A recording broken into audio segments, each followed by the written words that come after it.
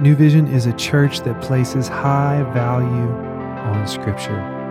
The Bible is made up of 66 books, and in this next portion, we're going to be going through a few of those books as a church family. We hope this tool encourages you and equips you to lead your life well. Thank you for joining us today.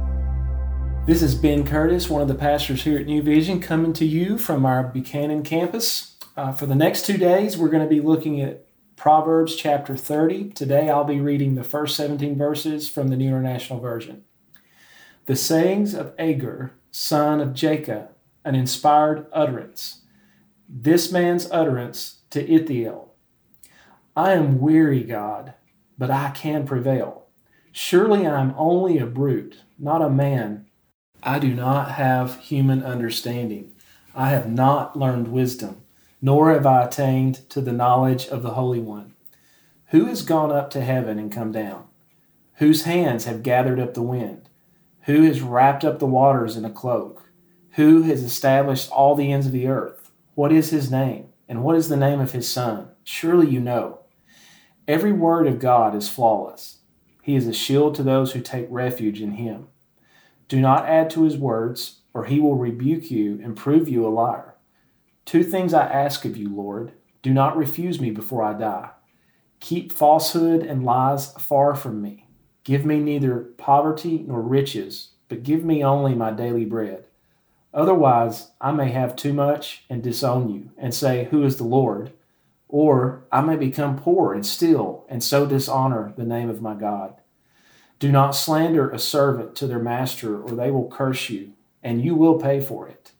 There are those who curse their fathers and do not bless their mothers, those who are pure in their own eyes and yet are not cleansed of their filth, those whose eyes are ever so haughty, whose glances are so disdainful, those whose teeth are swords and whose jaws are set with knives, to devour the poor from the earth and the needy from among mankind.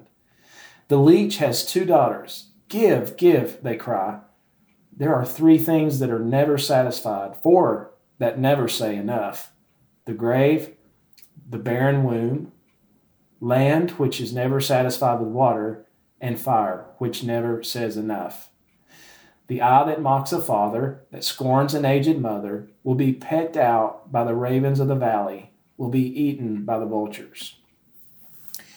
Not long ago, I watched a TED Talk on the Dunning-Kruger effect. You can look this up on YouTube if you want to check it out, but it was a really interesting discussion or talk, and I learned from that people who have a moderate amount of knowledge on a particular topic, they tend to realize just how much they don't know.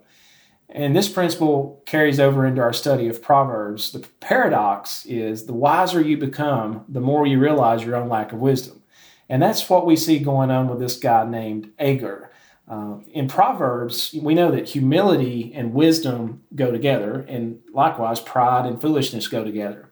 Agur is a model of what it looks like to be humble, to have true wisdom. He's a nobody because this is the only place in the Bible where his name and his father's name are mentioned.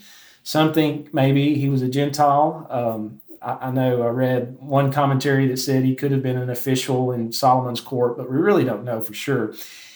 But even though he was a nobody, he's also a somebody. He's a prophet. He's speaking this oracle. He's speaking things that God has put in him to speak. But at the same time, that doesn't inflate his ego. In fact, the more Agur knows about God, the more he knows God, the more he realizes he doesn't know. So in verses 2 through 3, Agur just confesses his lack of understanding to us. He says, I haven't learned wisdom, and I don't have knowledge of the Holy One. We can only guess what God is like because none of us have seen him. The only way to know God is if God reveals himself to us. Notice the rapid-fire questions in verse 4. It kind of reminds me of the ending of the book of Job, when God's talking to Job and he basically questions Job, but it says, Who has gone up to heaven and come down? Whose hands have gathered up the wind? Who has wrapped up the waters in a cloak? Who has established all the ends of the earth? What is his name? And what is the name of his son?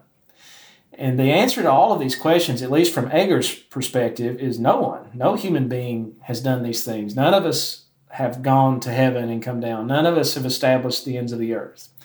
But from a New Testament perspective, we all know that the answer to these questions can actually point forward to someone that Agur didn't know about. He didn't know this person by name when he wrote this. What is his name? What is the name of his son? Well, we could answer his name is Yahweh and his son is Jesus Christ. Because in the Gospels, we see Jesus meeting all these qualifications. He does control the wind. He says to the storm, peace be still. And he does that to the storms in our life too, doesn't he? He tells them, peace be still. Jesus rules over the waters because he walks on the water. Jesus reigns over the ends of the earth because the gospel goes out to the ends of the earth. And since Jesus has ascended and descended, we can trust that God's wisdom has been revealed through him. John chapter 1, verse 18, John said, no one has ever seen God. It sounds a lot like what Agur is saying here. No one has ever seen God but the one and only Son, who is himself God and is in closest relationship with the Father. He has made him known. We've read many proverbs about the wisdom that we need for everyday life. We've talked about relationships, we've talked about finances, we've talked about communication. But Proverbs also points us to Jesus and says to us, he is the true wisdom of God. It's not enough just to have practical wisdom for everyday life, as important as that is. You understand a lot of these topics that we've talked about. You may understand those things, but still maybe you don't understand Jesus Christ. And here's the reality. If you don't know Jesus, then you really don't understand the fear of the Lord. You can't. If you don't know Jesus Christ, then you really are not wise, even if you have a lot of practical wisdom. In verse 6, Agur admits that God's words are really the only words that will prove true. To try to add to God's wisdom, to try to add to his word, that's just foolish. That's proud. So in the only prayer, as far as I can see, the only prayer in Proverbs is right here. Agur asks God to help him to just be content with a humble life. He says he wants a life of neither poverty nor riches. And Agur knows that either too much or too little could bend his heart away from God. So he asks God to keep him from both of those temptations. I think that's a wise prayer to pray. Lord, don't give me too much so that I don't depend on you, but also don't give me too little so that I'm tempted to sin as well. Maybe I might turn to things like stealing and just not trusting in you. So some people do become so desperate in trying to support themselves that, it's a temptation for them to not trust God and not obey God in those areas. In the rest of the chapter, Agur goes on to show the consequences of pride and the rewards of humility. So in verses 10 through 14, he talks about how pride can lead people to slander, to speak falsehood against others. It can lead us to dishonor our parents. It can lead us even to take advantage of the poor. Pride blinds people. We don't see our own faults, but we're able to point out the faults of others. And verse 16 tells us that like a desert or a barren womb, pride is never satisfied. It's always wanting more and more and more of what it doesn't have. So what's the solution to the Dunning-Kruger effect? Well, Agur points us in the right direction. We all need to follow his example. We need to become humble learners like him and recognize our own limitations. So I would ask you today, are you tempted to think that you're wise? Maybe you think you're academically gifted or you think you're really intelligent. Agur would say we're all children. We're all infants when it comes to the wisdom of God. So let's never put our confidence in ourselves, not even in our own intellect, not even in our own minds, but let's put our trust and our confidence in Jesus Christ. He's the one who has gone up to heaven and come down. He's the one whose hands have gathered up the wind, who's wrapped up the waters in a cloak, and who has established all the ends of the earth. Well, thank you for joining us today, and I look forward to reading the second half of this chapter with you tomorrow, and we'll continue our conversation on Proverbs 30. Thank you so much for joining us today. We'll see you tomorrow as we hop back into God's Word.